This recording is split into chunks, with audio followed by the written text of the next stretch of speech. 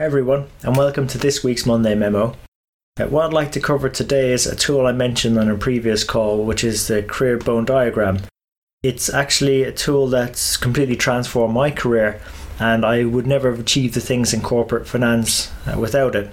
For example, I went from a position of absolutely despising, being very frustrated with my career, to absolutely loving it and achieving all the things I wanted, which was to make a six-figure salary, to get particular educations, to meet new people, to work with particular industries and get particular experiences I wouldn't have got if I had not the direction from this tool.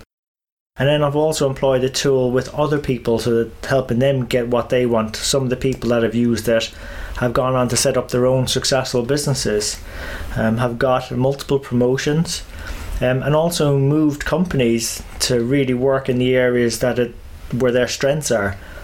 And the last time I employed in 3-year cycles. The last time I used it, and I mean, even one time I used it, I actually used it as a bit of an experiment, where I started from ground zero, went into a multinational, and I said, let's see if I can use this tool to more than double my income in a multinational company. If you think multinational companies only give you pay rises in financial accounting of a few percentage points each year, so to go and double your income within 3 years was a bit of an audacious goal, and guess what, it works. So it's my turn out to share that with you. So the template I'll put in the show notes, but let me describe it for you high level now. The template starts with what you want the future to be. Let's say maybe pick 3 years in the future. What does the ideal career look like for you in 3 years' time? What are you seeing? What are you hearing? What are you doing? What are you feeling? What type of company is it? What type of position do you have staff reporting to you? What type of money are you making? What type of connections do you have? What are those conversations? What are you actually doing in your job? You need to list out all of these things. Alright? So really think about what it is you want to have happened in 3 years' time.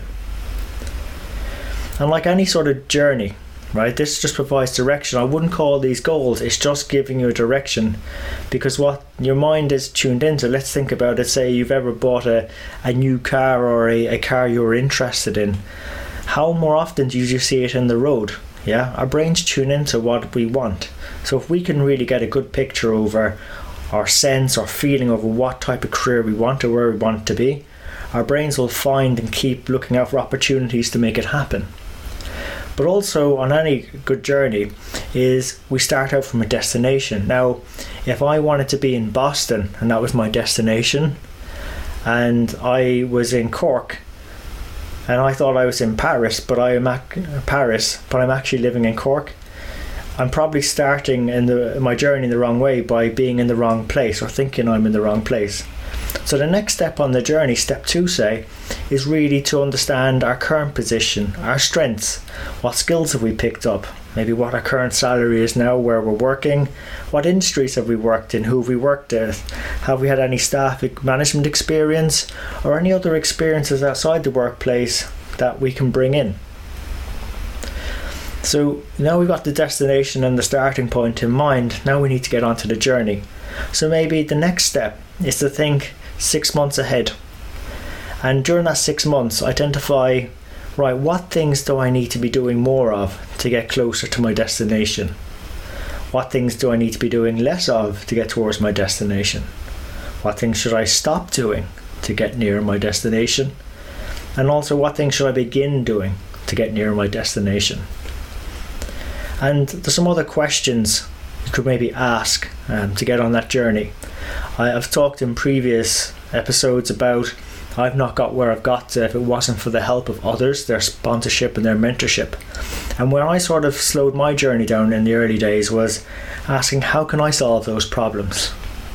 When actually a more productive, constructive question is, who do I need to know to help me solve those problems so I can get to my destination faster or in a way that's less painful and more productive? So I encourage you to also think about who you need to be speaking to on your journey in those 6 months to accelerate your progression towards your destination. And then the sort of third last step is in between the destination and the 6 months. and let's maybe say it's 18 months into the future, you may or may not know what needs to happen by then, but as you're talking to the right people and figuring out the right steps, you should start filling in what you need to be doing and what that 18-month picture looks like, because I'll be amazed if we know all the answers when we start. It's a journey. We're going to figure things out about ourselves and about our careers and what direction they're going in. So that will fill in during the first 6 months, so that then you've got a career bone diagram of various different steps you can take to get the career you want. The one where you're successful, the one where you're enjoying yourself, you feel like you've been fully rewarded, but also one where you're making a valued impact to others. And one more point is, I find that some people focus too much on why they are where they are, right?